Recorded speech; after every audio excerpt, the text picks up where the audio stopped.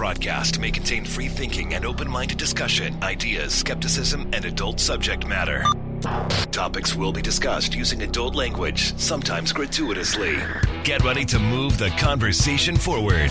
This ain't your granddad's news and comment show. This is I Doubt It Podcast with Brittany Page and Jesse Dollamore.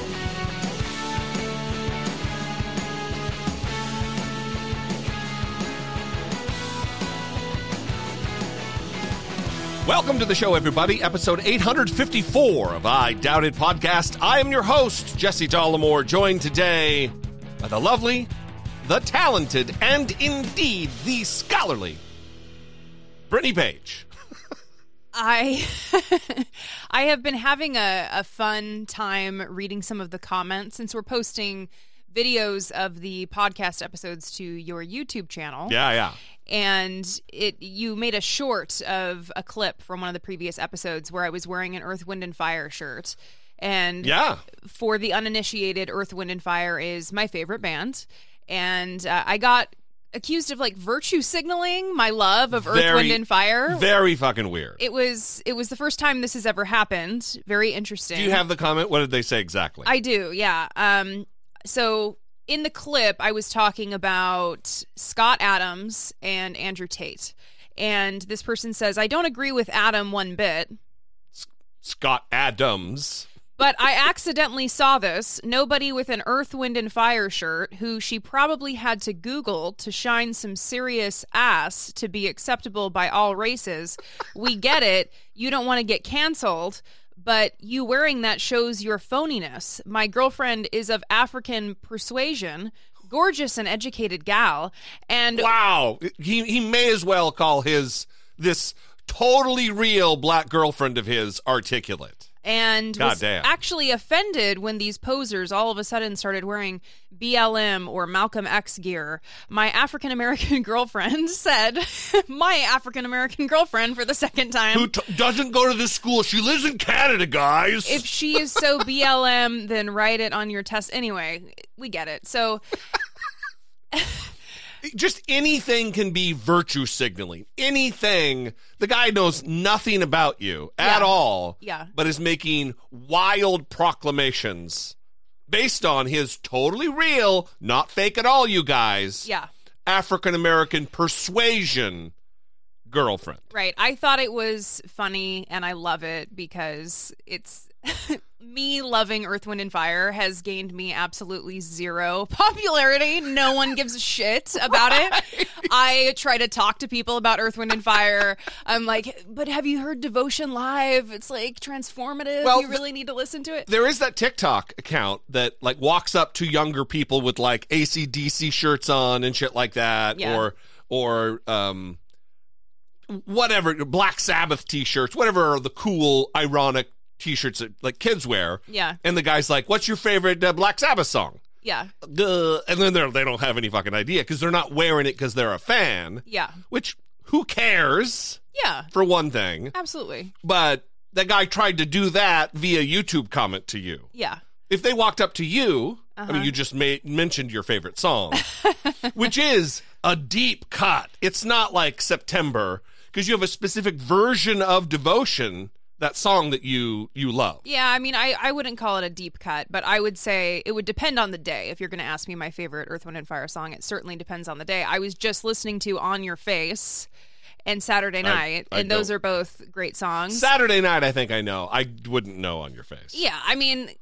Listen, again, it has gained me 0 bonus points with anyone. I try to force it upon people. I'm in my 30s, and my favorite band is Earth, Wind, and Fire. I've seen them in concert 4 or 5 times at this point. So and the first time that we saw them at the Hollywood Bowl and you cried, were those virtue signaling tears too?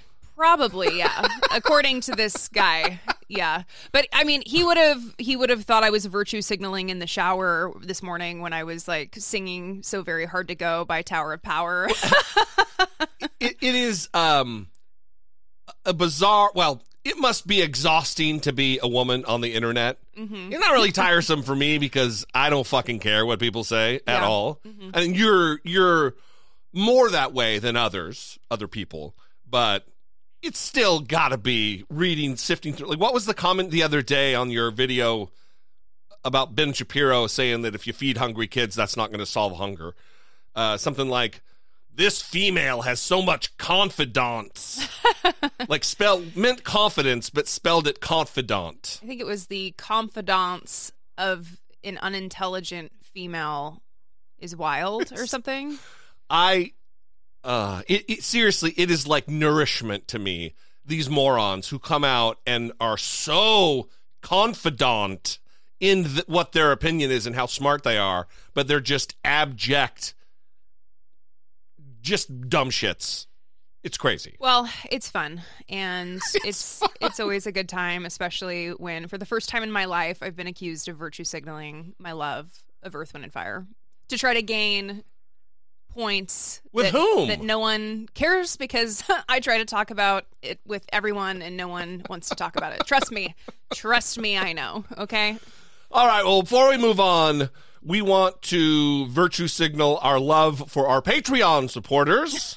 If you would like to help support the show, you can go to patreon.com/IDoubtItPodcast and choose your tier, see what's involved.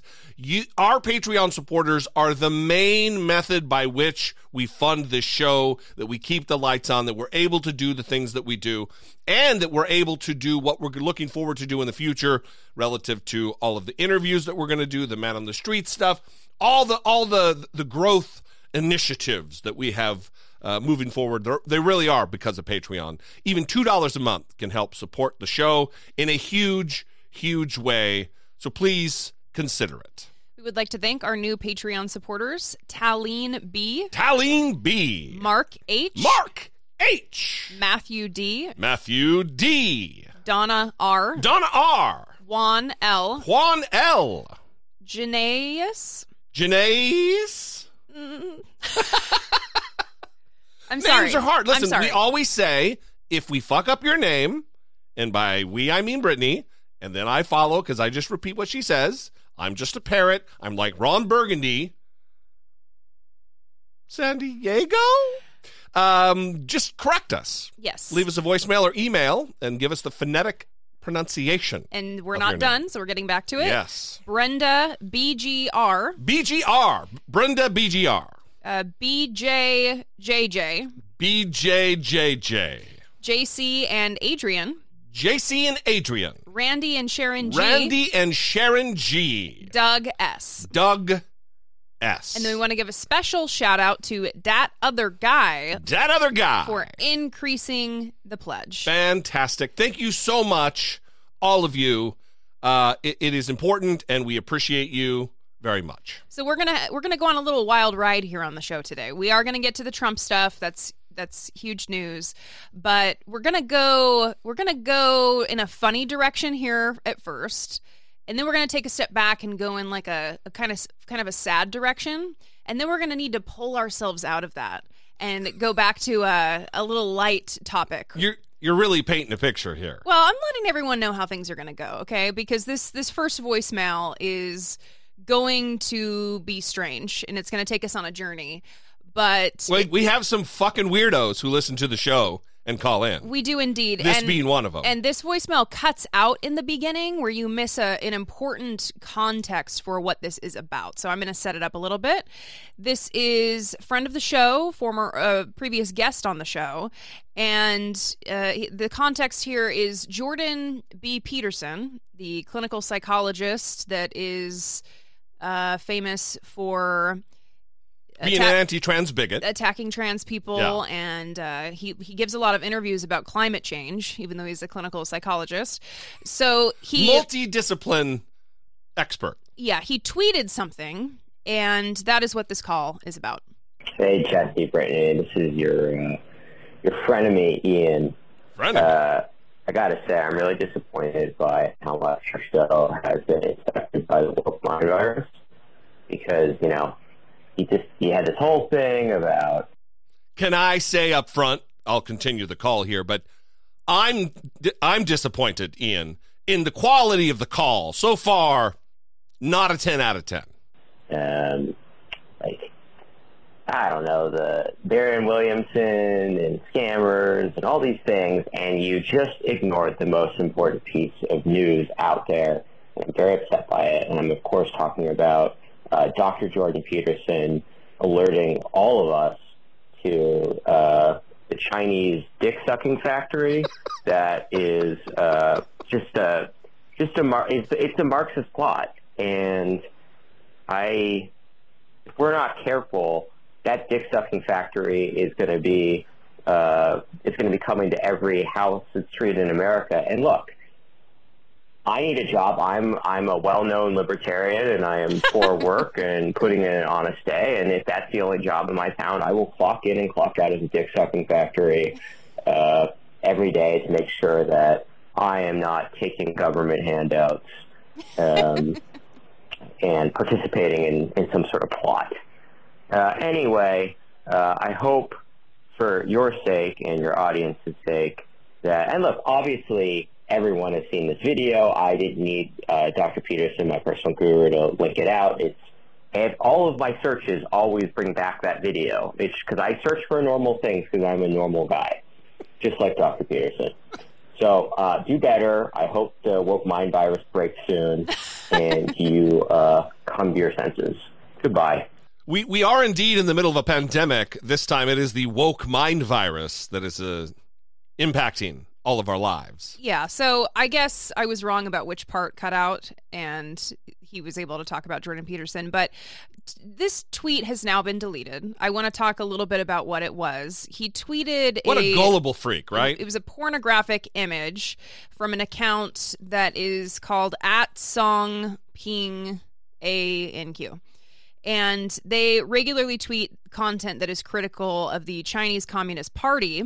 And in the tweet, they were alleging that China is running a sperm collection bank where basically men are laying next to each other and they're connected to some sort of masturbatory apparatus. I mean, it really looks like a cow milking apparatus, but instead of going up and under, it's a man laying on a gurney. We'll just paint a picture with words here, since most of the time this is an audio format.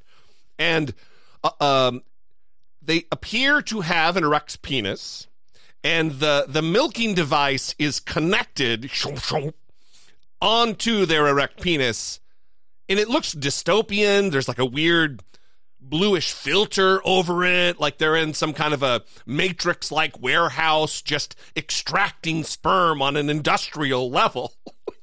And Jordan Peterson got duped. This is like a porn thing. Yeah, it's a fetish content. And I mean, I don't know why we're going to such great lengths to explain what it is, because Dick Sucking Factory really paints the picture, and that's right. What it looked like. So, well, he tweeted something. He has a suit that is really just a bananas suit that's like light tan, and there's like, or it's light blue, and there's like tan lapels. It's very weird. But on it, or on his tie or something, there's little Elon Musk heads everywhere. Of course. And Cody Johnston from Some More News, great YouTube channel, you should check it out if you're not already watching. He asked if that was the uniform at the Dick Sucking Factory. Yeah. And I didn't get it because I'm not perpetually online like Teen Ian is. And like me, apparently. I didn't get it, yeah. And now it really has put everything into focus that these conservatives sometimes I think that they want to, they lean into being duped, quote unquote, because it just keeps them in the conversation. Well, Dick Sucking Factory started trending on Twitter after this happened, so you may be onto something there. But there were several funny tweets that came out of this. The account Eve6, the band, they are very funny on Twitter, and they tweeted, "We fell in love in a hopeless place," parenthetically, the Chinese Dick Sucking Factory. Listen, I don't... It's fucking weird, but it is... Why put yourself in a position to have to delete the tweet about something that is so far-fetched that all it takes is like a little suspicion and a cursory YouTube or Google search to realize, oh yeah, that's not a real thing. Yeah. Good Jordan times. B. Peterson, doctor, as Ian was pointedly Well, it's to let the audience know. Dr. Jordan Peterson. Of course, Ian was misrepresenting himself and his values in that call. No, he was not. He is absolutely virulently libertarian and he will punch the clock at the dick-sucking factory in support of propping up this economy because things are bad, Brittany Page. Yeah. Things are they're really bad. So, like I said, we're going to go on a journey here, and we are going to depart the dick-sucking factory, and we are going to play a call from a listener who is not very happy with our language that we used on a previous episode where we talked about our dog Popeye that we had to put down. And when we talk about that, we use the word murder, and this caller, this longtime listener, longtime supporter of the show that we love, is not happy with that. We're really getting ourselves in trouble with longtime early adopters of the show lately. We are. Hey, Jesse and Brittany. It's Laura from Buffalo. I am a little behind on episodes, but I wanted to call and, well, there's two things I wanted to talk about.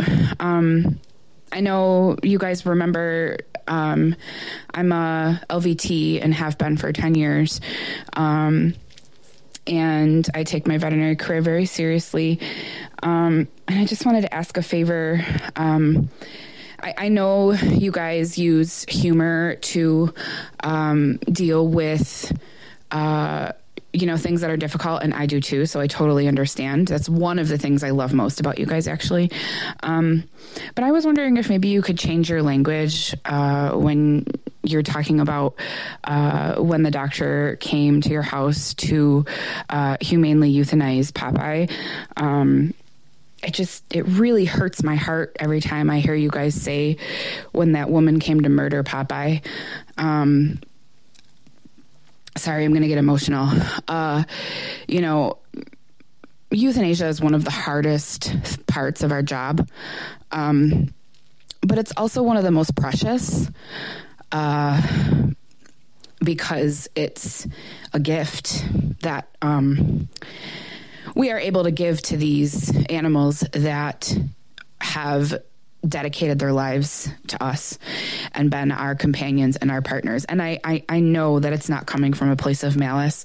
I know it's coming from a place where, you guys are making yourself laugh and dealing with something that was very, very difficult. But I just thought I would mention that it hurts my feelings a little bit, because I don't know. I think it's also because there's people that I have heard many times use that in a derogatory manner towards veterinary workers. They just want me to murder my dog. They just want me to kill my dog, and when we're trying to advocate for our patients. So it's just not a nice way to say things. The other thing, and I'm going to switch gears here for a second. I'm in the middle of listening to Transstravaganza, if that's what if I'm saying it correctly. And I just wanted to share a story about when I was a kid. I was 13, and I was in a public bathroom with my mother, showering after we were at the beach, and we were staying with my grandparents on their boat on like an island. I live in the Great Lakes region, so there's lots of that happening around here. And there was a man who my mother had went back to the boat to get something for me that I forgot, and a man came into the bathroom and tried to kidnap me out of the shower. I was able to stay away from his grasp, and he didn't come any further, but he reached inside with his hands and tried to grab me. My mother was able to identify him, and he was caught. He came out of the bathroom with his pants down, and she saw him running. She thought that he had raped me in the bathroom. That was a cis white man that tried to kidnap me in the bathroom. It was not a trans person. So I had to cut that off because it was longer, but Laura reinforced that, or reiterated that she hopes that we take this message in the way that she's intending to give it to us, which is in kindness and appreciating what we do. First, thank you for sharing the story about that terrifying encounter that you had as a kid. That certainly backs up previous points that we have been talking about in the course of the previous episodes. In response to us using the term murder, I certainly hear Laura on this. And a few months ago, I actually read an article that was published in Slate by a veterinarian who was writing about the high suicide rates among veterinarians. And part of that is like low pay, the way that people react to you giving them bad news and the stressful, situations that they encounter in their day-to-day work. And part of it was also putting animals down. And they reflected on being in school, and they attended a lecture about euthanasia. And one of the professors told them that they need to learn how to do this well, and really reinforced that it was a gift that you give to animals that are suffering to be able to put them down. And I hear, Laura, that murder makes it sound terrible, and part of it is like she was saying, it's what we use to cope. So it makes us laugh. We find it funny when we're talking about a very, very sad event, one that we for months cried about, and at times will still cry about. Still do. And when the veterinarian came to put Popeye down, I did not like her. And I had a very negative perception of her. And you had to talk me out of that by saying, like, that's what she came to do. Like, she has to kind of approach this in a cold way, because clinical way. I perceived it as cold, and it was a clinical way. And I am trying not to get emotional as I talk about it now. But it is something that was a gift for Popeye, because he was suffering and he had reached the end. And so, I hear, Laura, that it's something that offends her because of the work that she does. And she does very important work with animals. And we would never want to have Laura listen to the show and feel like we're attacking her or the people who do this very important work. It is an important point that she brought up, and I think that's why we wanted to play it, so that people can hear her perspective. If anybody walked away from us talking about having to put our beloved dog down, and if they took away that when we make jokes about the person coming to murder Popeye, if they think that we really were having Popeye murdered, then you're not listening. And that's all I'm going to say, because I feel like I'm being told to don't cope with things in the way that's easiest for you to cope with them when your dog that you loved and still you cry over thinking about that you miss him so much. I get it, Laura. This is your job, but I can't imagine a scenario where someone actually thinks that we're talking about the veterinarian and the professionals in this field, that we have anything but admiration for them. We're telling a joke as a way for us to cope. And I'm going to do it in the way that is best for me emotionally. Because if every time I talk about Popeye being put down,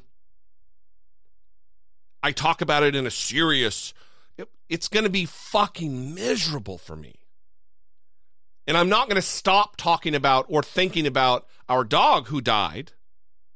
I'm not going to do that. So, I don't know. I hear her complaint. I don't want to use that word, her issue, but I don't know. I don't think we're harming anyone. I don't think we're harming the field by talking about it in the way that we do, that is clearly gallows humor, because we love and respect every single healthcare practitioner that had anything to do with Popeye in his final days. There was nothing but beauty and love and kindness, compassion, empathy that was displayed for him and for us. And if we make an off-color joke as a way to navigate those heartbreaking waters, it is not an attack on veterinary professionals at all. It's a way to apply a salve or a balm on a very delicate, painful wound that still exists. Yeah. There's a picture of Popeye, actually. I think it's visible when you have your shot on. Yeah. That is Popeye in the background, if anyone former cares mascot of the show, beloved goddamn dog. Yes. Amazing rescued English bulldog who we still cherish. There's a shrine upstairs to the dog in the house. So listen, Laura, we love you. We appreciate you. We don't want you to think, well, I'll just speak for myself. I don't want you to think that we take light what you do. But again, it's kind of tone police week on the show, and tone police. Sorry, not sorry. I don't know. Tone police week. All right. Well, thank you, Laura. We are going to, again, we're going back up the emotional hill now. Well, if you'd like to call the show, get your opinion on the record about this or any other thing, 657-464-7609. Of course, you can email a voice memo as I bite my tongue to idoubt@dollamore.com. Literally bit my tongue. If your business earns millions or tens of millions in revenue, stop what you're doing and take a listen. Because NetSuite by Oracle has just rolled out the best offer we've ever seen. NetSuite gives you the visibility and control you need to make better decisions faster. And for the first time in NetSuite's 22 years as the #1 cloud financial system, you can defer payments of a full NetSuite implementation for 6 months.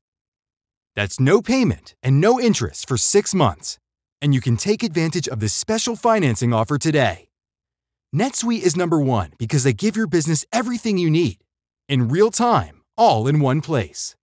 To reduce manual processes, boost efficiency, build forecasts, and increase productivity across every department. 33,000 companies have already upgraded to NetSuite, gaining visibility and control over their financials, inventory, HR, e-commerce, and more. If you've been sizing NetSuite up to make the switch, then you know this deal is unprecedented. No interest, no payments. Take advantage of this special financing offer at netsuite.com/strategy. netsuite.com/strategy to get the visibility and control you need to weather any storm. netsuite.com/strategy. Welcome to BreezeLine, where you'll say, "Ta-ta, T-Mobile," because we've got more reliable home internet that's a whole lot faster. In fact, 10 times faster. No, seriously, because we have real internet backed by our fiber-powered network. And T-Mobile, well, they just have a 5G cellular network. So act now to get superior home internet. Find your perfect speed with prices starting at just $19.99 a month for 24 months. Terms and conditions apply. Go to breezeline.com to learn more.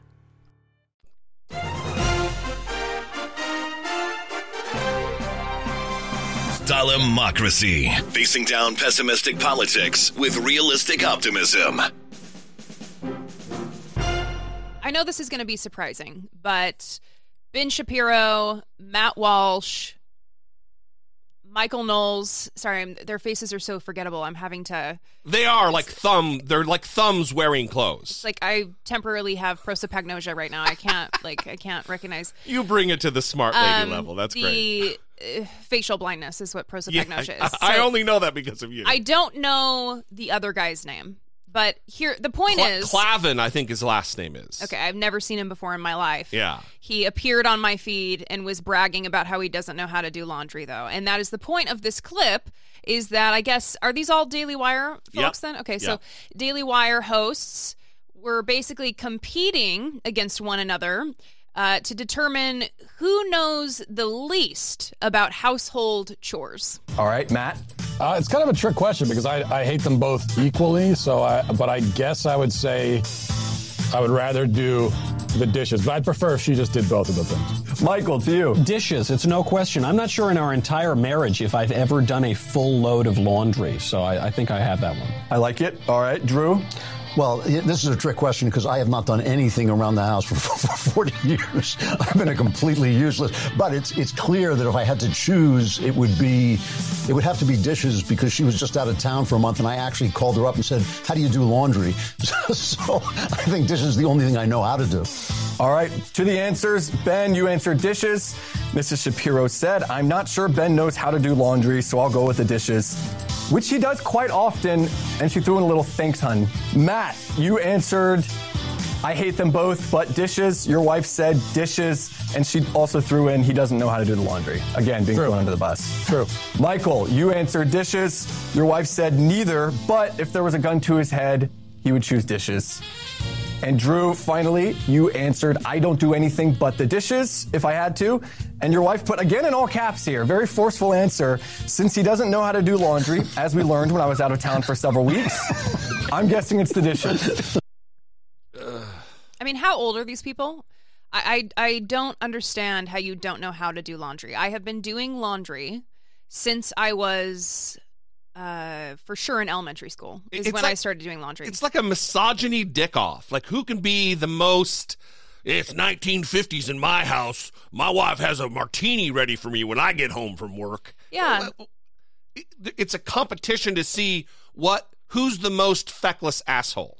Yeah, and I mean, this is directly connected to all of their political views. I mean, when they talk about how, like, women should not have the right to an abortion, they want to revoke abortion rights, this is directly related to why they want that, because they need someone at home doing their laundry because they don't know how to push start on a washer. Where's the Tide Pod go? It is... Again, this is kind of the thing that they do where they do something they know is going to be dickish and misogynistic in order that people know that they're virtue signaling just how misogynistic they are. Yeah. This could have been asshole of today. Well, don't worry. Are we getting there? It's bad. You know it's bad when that was not bad enough to make it into today's asshole today. Yeah. Gross. So I tried to warn everyone about the raccoons, and I've been on a mission for years to warn people about the raccoons. And no one will listen to me. Every time I try to warn people, I say, "Listen, they're out for blood. They're after us. Listen. They are dangerous." People will say, "No, Brittany, they're cute. They're adorable. You can have them as a pet." This story is two of the things that you've been warning the world about for years coming together. It's a convergence of what was formerly understood as Brittany's paranoia. One is about germs. When we've had people write reviews, she thinks she's going to get sick just standing in line at Starbucks. And then there's a global pandemic where people literally get sick standing in line next to one another in Starbucks. And now these two things are converging because it's pandemic related, it's germ related, and raccoon adjacent. Well, raccoon dogs, yeah. I had no idea that was even a thing. Yeah, there's some new research that has come out that is linking the pandemic's origins to raccoon dogs at the Wuhan market. Scientists say the natural transmission theory has been strengthened by new genetic evidence from the market in Wuhan, China, where there was a big COVID outbreak in December 2019.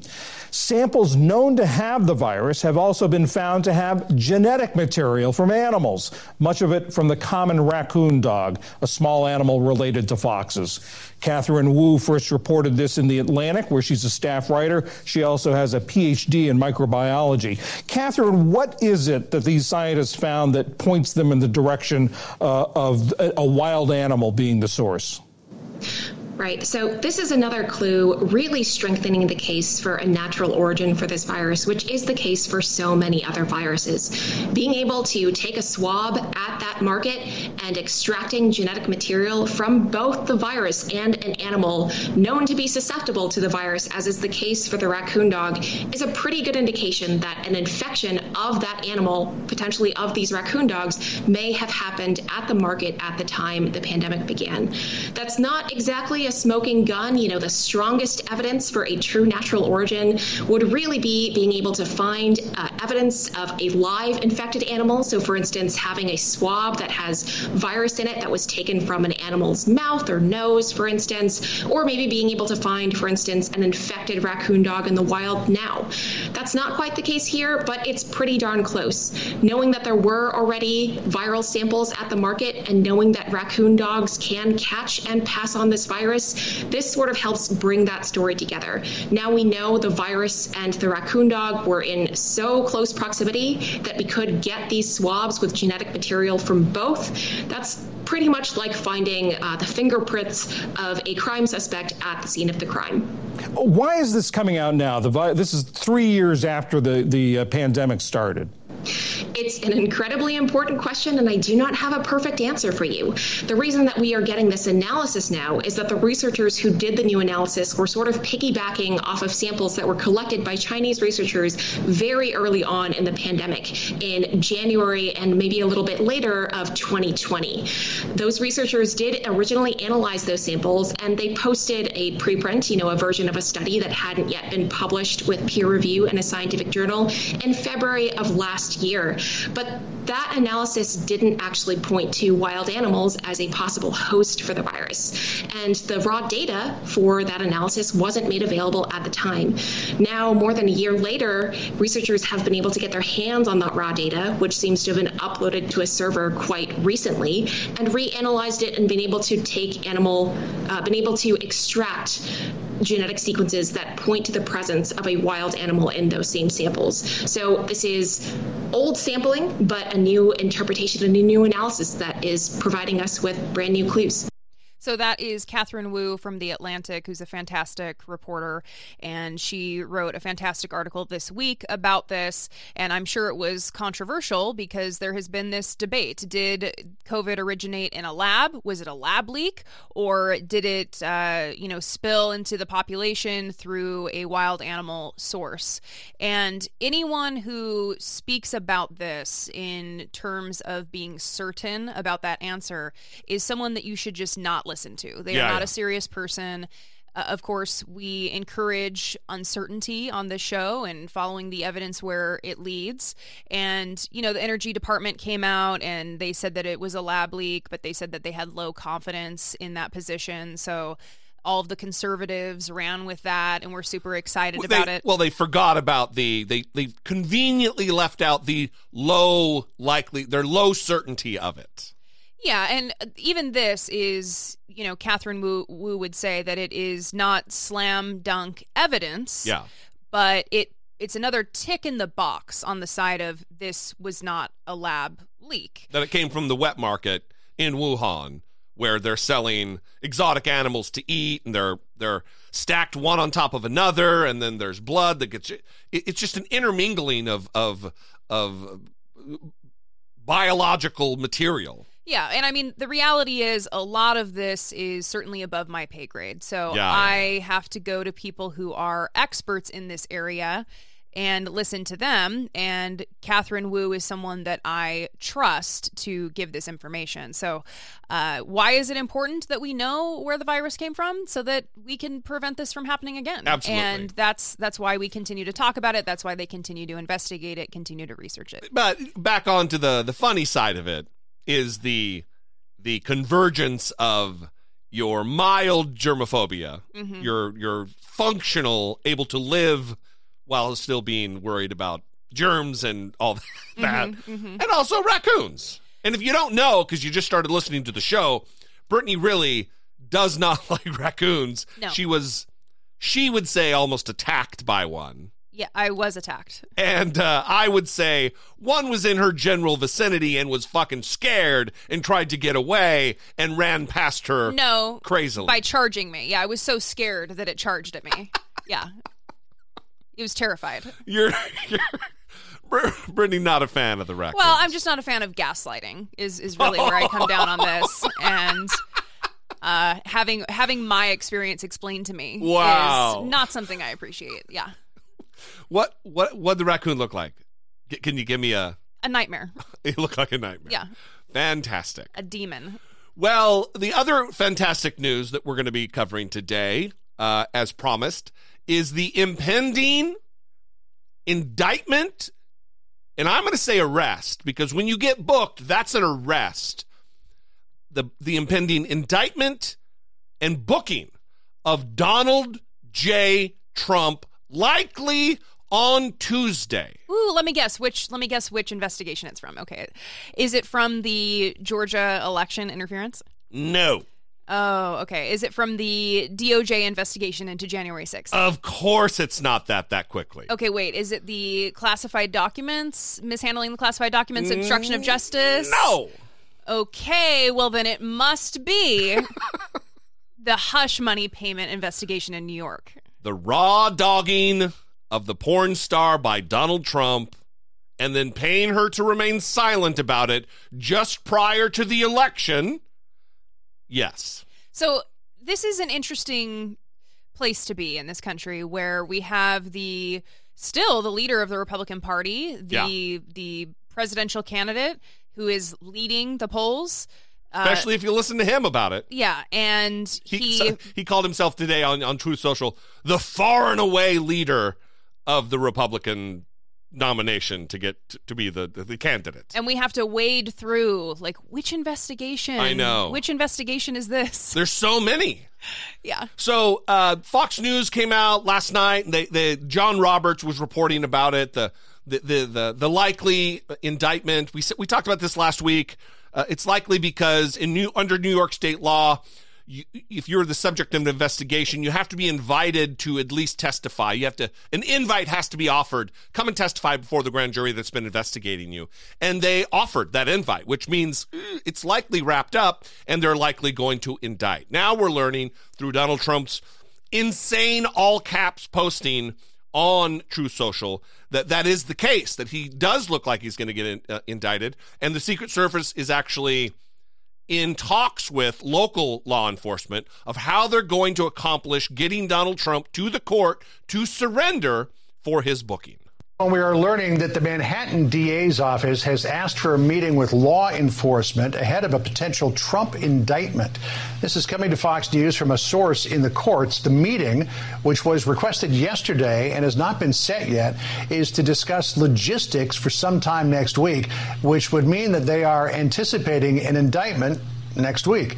The same source who's familiar with the planning said they will go over security preparations in and around the courthouse in Lower Manhattan. Secret Service will take the lead in what they will allow or will not allow. The source cautioned, mentioning, for instance, that the decision to handcuff the president, a former president, or not, they will set the tone and will escort him into the courtroom. There will be coordination between all of us, the source said, but we will defer to the Secret Service. The battle will be between Secret Service and DA Alvin Bragg. They will decide how and when he'll get into the building, and they are not going to leave him.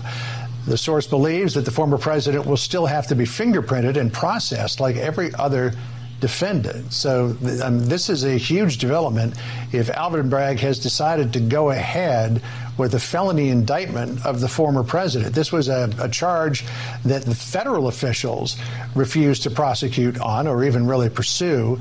This was a misdemeanor in New York that Alvin Bragg has decided to elevate to a felony, while at the same time downgrading other felonies to misdemeanors. So we'll be watching this to see how it all unfolds and get more information as it comes in. I think someone should check on John Roberts. He didn't seem real happy to be the messenger, upset. right? He seems upset. He seems pretty unhappy. It's like, oh, come on, can't we get somebody from the B team in here to do this? I don't want to be the one to break the bad news to the audience. Yeah, well, you noted that Trump on Truth Social is posting about this. He wrote, saying about himself, that the leading Republican candidate and former president of the United States will be arrested on Tuesday of next week. Yeah. Protest, take our nation back. Yeah, he's really inciting more outrage, and at this point, he's just using the word protest. I think he's being, this would be my opinion here, I think he's being counseled by people. You got to tone it. You got to reel it in here, guy. You can't be, it will be wild and doing all the things that incited the insurrection against the country in January of 2021. They know what's at stake here, and they know who will be blamed without question when there's violence, even from that particular post, those two posts on Truth Social. Well, Maggie Haberman has some thoughts on an insider knowledge about how the Trump team is preparing to respond to the indictments. So it's interesting, Wolf, what Michael Cohen was saying actually speaks to the heart of what I think you're going to hear Trump and his allies, or at least maybe not Trump specifically, but his allies and some of his closest folks say, which is that this is, they've been saying it's a quote-unquote weak case. They don't actually know what the evidence is. What it is a smaller ball case compared to the other investigations that Trump is facing. Michael Cohen's point is equal justice under the law, and I think you're going to hear that as pushback. What the Trump folks are preparing to do, it's not really clear how prepared they are legally for this case, and we don't yet know what the charges will be if they come. But what they are preparing for politically is an all-out war against the Manhattan District Attorney, Alvin Bragg. They're going to try to make it as if he is part of a broader, political conspiracy within the Democratic Party aligned with Joe Biden, and that this is all about the 2024 election. Now, it's not clear what, if any, data points they will look to or point to try to prove this conspiracy. But I think that saying this over and over again to his supporters may have an effect, and I think that they are planning on getting very aggressive, which, Wolf, as you know, is the speed Donald Trump has in almost any situation. So she's saying there that him saying it over and over is going to have an impact. That's only with the base. Clear-minded, reality existing individuals aren't going to be thinking that this is a witch hunt. This is one case of many investigations that are coming to fruition just now after all of this time. They're going to claim it's a weak case. They're going to try to butt up against the Clinton era where the American people didn't really care about what took place with Clinton. I believe wrongly they didn't care. That, it's just about sex. It's just about a blowjob. It's not about anything more than that. That's not what that was about, and that's not what this is about. This is important. This isn't just someone's sex life. This is campaign finance violations, paying someone to keep their mouth shut to protect your campaign, and then lying about it time after time after time after time after having made the payment.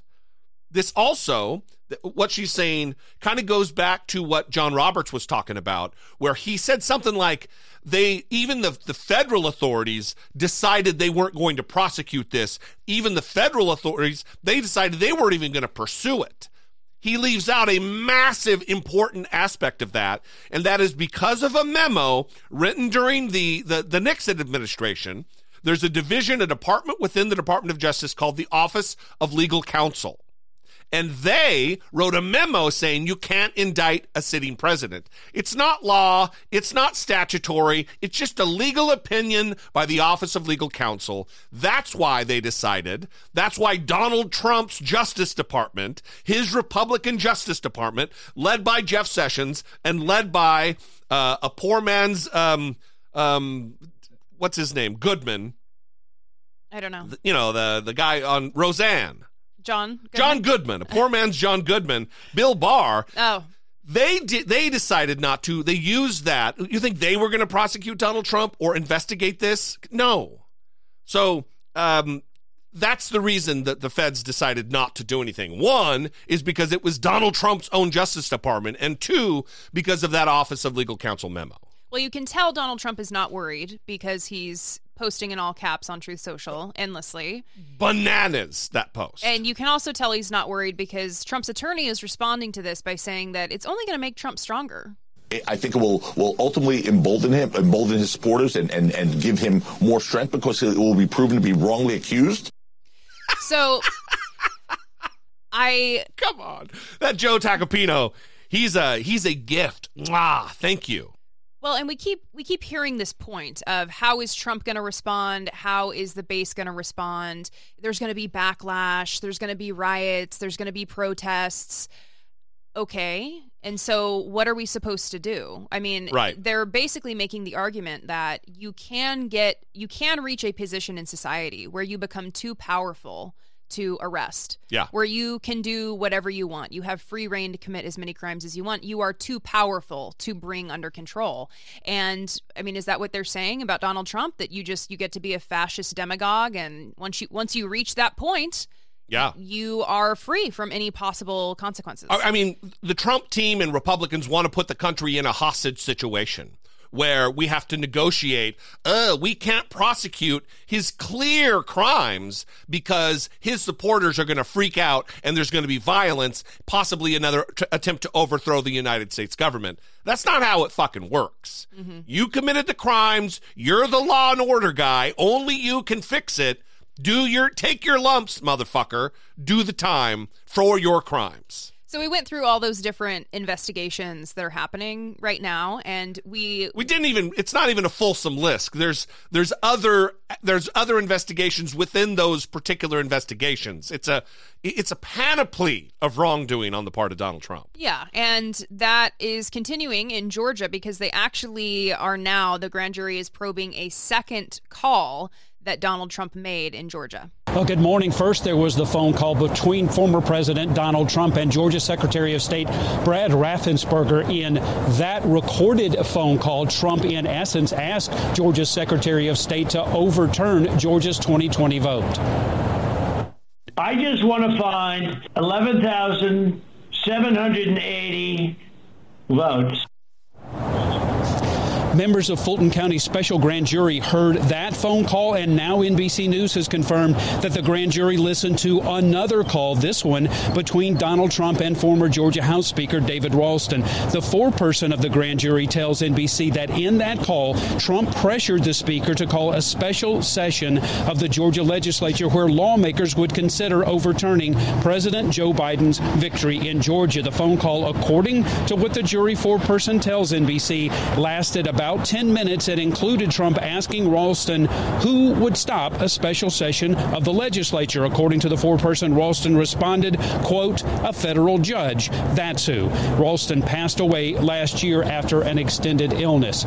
South Carolina Senator Lindsey Graham testified before the special grand jury about a phone call he had with Brad Raffensperger, where he asked about the possibility of disqualifying certain absentee ballots during the 2020 vote. The grand jury wrapped up its work earlier this year. Now we're waiting on word about any indictments. Back to you. All right, we'll see what happens next, Jerry. Thank you.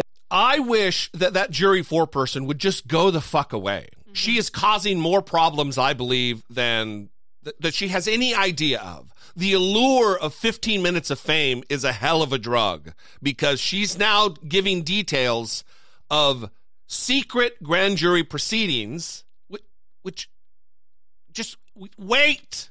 We're going to find out through the course of the investigation. I mean, we know now, according to her, that Donald Trump tried to, in another way, not just through a fake slate of electors, not just through trying to get those 11,780 votes from Brad Raffensperger, but now he's trying to get a special session to slow the pace of the certification and maybe reverse it altogether in Georgia. We don't need to know that. Listen, when I served on that federal grand jury, one of the many cases that we ruled on was indicting Michael Avenatti. I know all kinds of stuff, testimony, witnesses that in details. I've seen bank records, all of the things, but I'm not going to talk in detail about it because it would, one, compromise the integrity of the investigation, and also possibly, I mean, I don't know, I'm no lawyer, but it seems like it might give the Trump legal team a little wiggle room to act like, oh, see, they're spilling all the beans and all the leaks. You just shut the fuck up and let the process work. So a brief reminder, we are going to be having our bonus episode for Patreons only, where we go through the grand jury testimony about the Michael Avenatti case. So make sure that you sign up. Patreon.com/undoubtedpodcast. Is it not? We're not. It's not. We are not doing that. Okay. But I tried. It is, again, one more aspect of Donald Trump illegally pressuring individuals to commit election fraud, to try to overturn the free and fair election results in 2020 because he wanted to stay in power. And one of the elements, by the way, one of the elements that he did want to stay in power for was because he's not going to get indicted while he's president. Mm-hmm. He still thinks that running for president is going to extricate him from that difficulty, and that is just not the case. That's why this Alvin Bragg case is so important. That is why this Fani Willis case is so important, and that is why slowly we're getting to some Justice Department action relative to the federal case against Donald Trump. Excuse me, the federal cases against Donald Trump. Yeah. Goddamn. Can we move on? Sure. I would love to move on. We can talk about Minnesota and free school lunch, because this has also been upsetting Ben Shapiro. It's been upsetting. It has. Yes. Ben Shapiro. That's a hilarious joke. Everyone, little Jeb Bush moment. Please clap. Please clap. Oh, boy. So this past week on Friday, Governor Tim Walz in Minnesota signed into law a bill that is going to provide free lunch and breakfast for all Minnesota students. And it is fantastic. We absolutely support this endeavor. It is going to be so beneficial in so many ways. I know you're probably asking yourself, like, who would be against this? Why would anyone really be against this? Well, let's introduce you to the Minnesota Republican State Senator Steve Drazkowski. Is that right? Yeah. And I mean, I guess I'm looking at the name. I don't know who this guy is, but his reasoning here is very much based on his personal experience. Mr. President, I have yet to meet a person in Minnesota that is hungry. Yet today, I have yet to meet a person in Minnesota that says they don't have access to enough food to eat. Now, I should say that hunger is a relative term, Mr. President. You know, I had a cereal bar for breakfast. I guess I'm hungry now. That, to some, might be maybe that's the definition of the bill. I don't know. I didn't see a definition of hunger in the bill, Mr. President. But I think most reasonable people suggest hunger means you don't have enough to eat in order to provide for metabolism and growth. So I can't imagine standing up and opposing a bill that would provide free breakfast and lunch for students and talking about how you've never met someone who is hungry and that's why you're not going to support the bill. And then doing what Ben Shapiro did actually when he was arguing this week against providing free school lunch to students, taking it to an extreme of how do we define hunger? This is what Ben Shapiro did. He started talking about starvation. That no one is actually really starving in America, which, okay, have you haven't worked with a low-income population, I'm assuming. And this guy is like, oh, I've never met anyone who's hungry, so we don't need this. I know like 12 people, and none of them are hungry. For Republicans, cruelty is the point, first of all.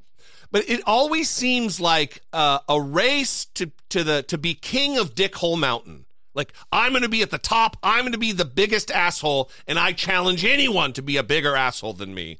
And this Steve Drazkowski he's a contender for king of Dickhole Mountain, because why would you try to get in the way of feeding kids who very well could be, and many, many are, not a could be, but are food insecure in their lives. So good for the governor for signing this. Yeah.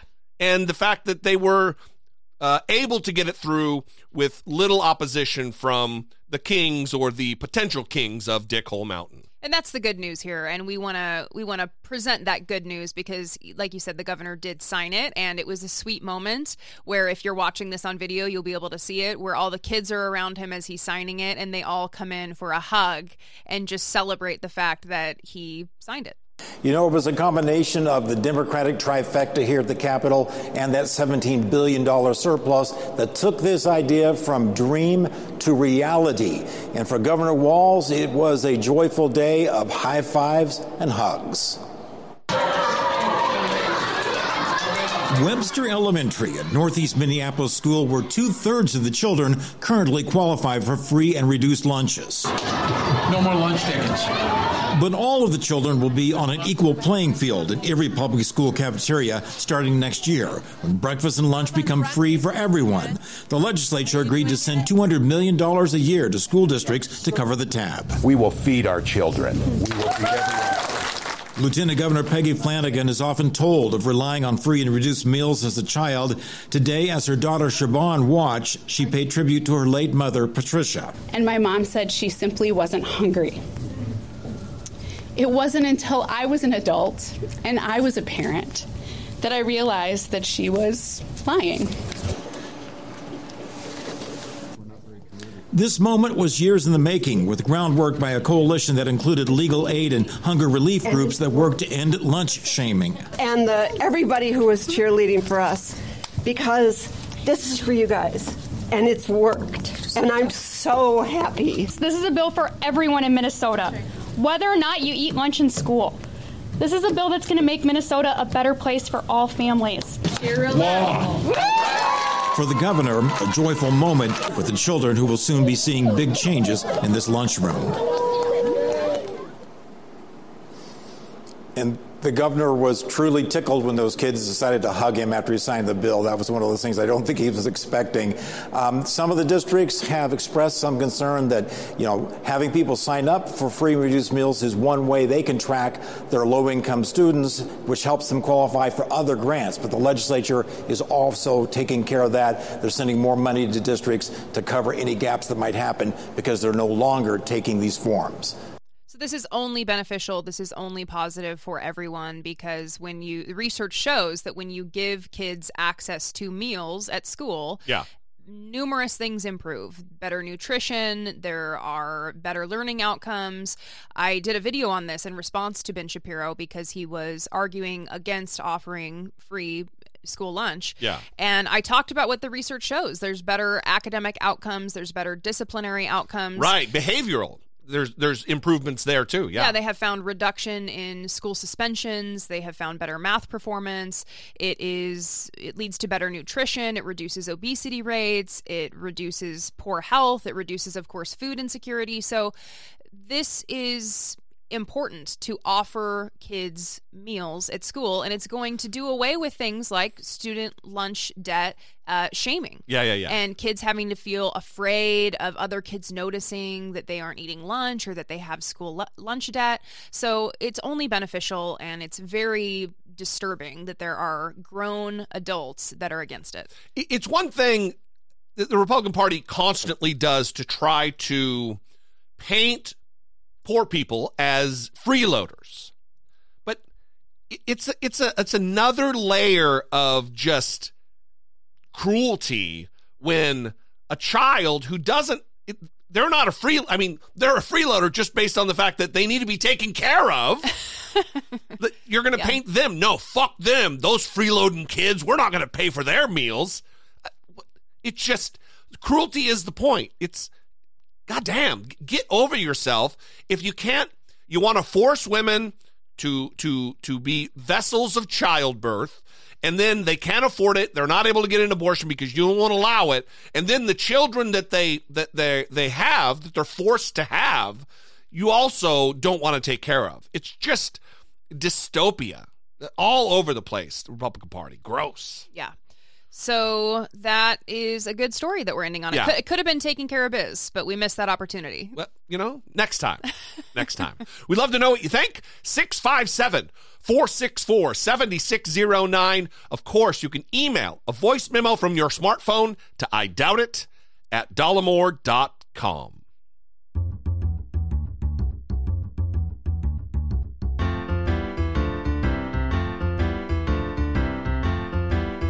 It's the asshole of today. Dennis Prager. Again. At least the second time, because he was recently in the asshole of today segment. I don't know how many times in total, but at least 2. This is at least his second appearance. And boy, is this a doozy. We were listening to this. Yeah. And the tweet that it was in talked about sexual harassment, that Dennis Prager is talking about sexual harassment in this clip. And, I mean... he's a contender to be king of Dickhole Mountain, for sure. Just wait for it, because your jaw is going to drop. So this is a subject of massive interest, how women react to sexual harassment. Harassment. I mean, it's a very complex subject, and again, just to make it clear, I zero tolerate the idea of men doing it, because it's wrong and it's stupid. You won't get anywhere in most cases.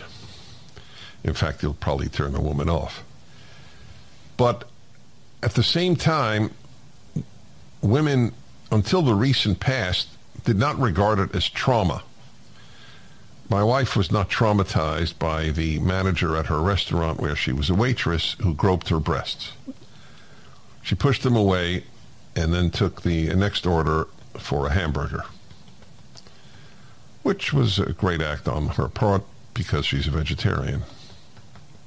You didn't expect that. Thought it was a great act on her part because she wasn't traumatized.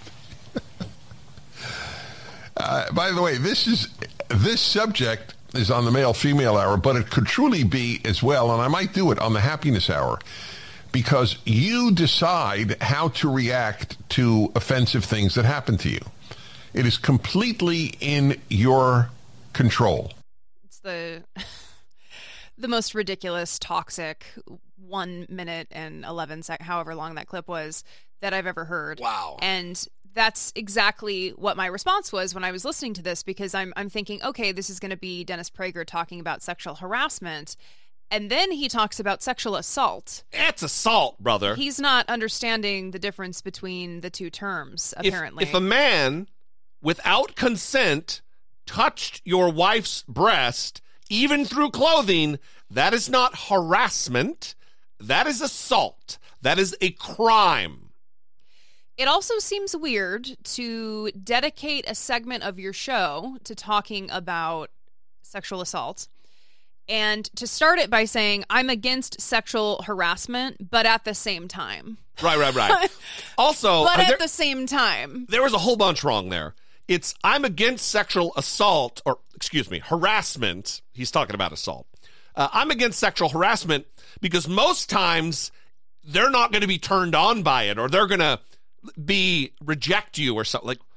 Like, in what 1920s silent fucking movie is this guy pulled from? Well, I'm glad he's dedicating time to talking about how sexual harassment shouldn't be a thing that leads to trauma. Right. Instead of talking about how men shouldn't be engaging in sexual harassment and sexual assault. He's like talking about how women need to take responsibility and respond to it in a different way and not call it trauma. Well, also, this is the Law and Order party. Remember, tough on crime, unless you're a guy who's just out there groping the tits.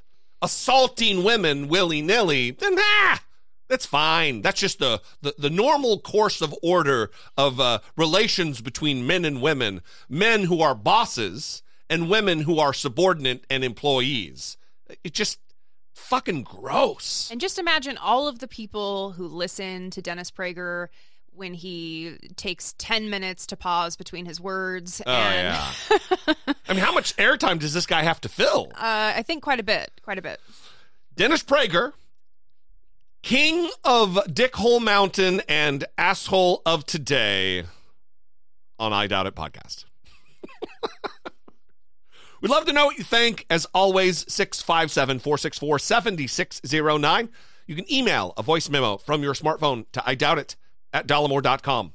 The other thing we would ask is that you consider, if you are in a position to financially support us, that would be great. If you have to budget it in, do not do it. If you are on a fixed income, do not do it. We do not want your support in that way. There are other ways you can support the show. You can tell a friend, you can listen, you can watch our YouTube videos. All of that also goes a long way. But if you are in a financial position to help us out, to give us $2 a month or so, go to patreon.com/IDoubtItPodcast, and you can help support the show monetarily. That would be fantastic. Anyway, we love you guys. We will see you next time. Until we do, for Brittany Page, I'm Jesse Dollemore, and this has been I Doubt It.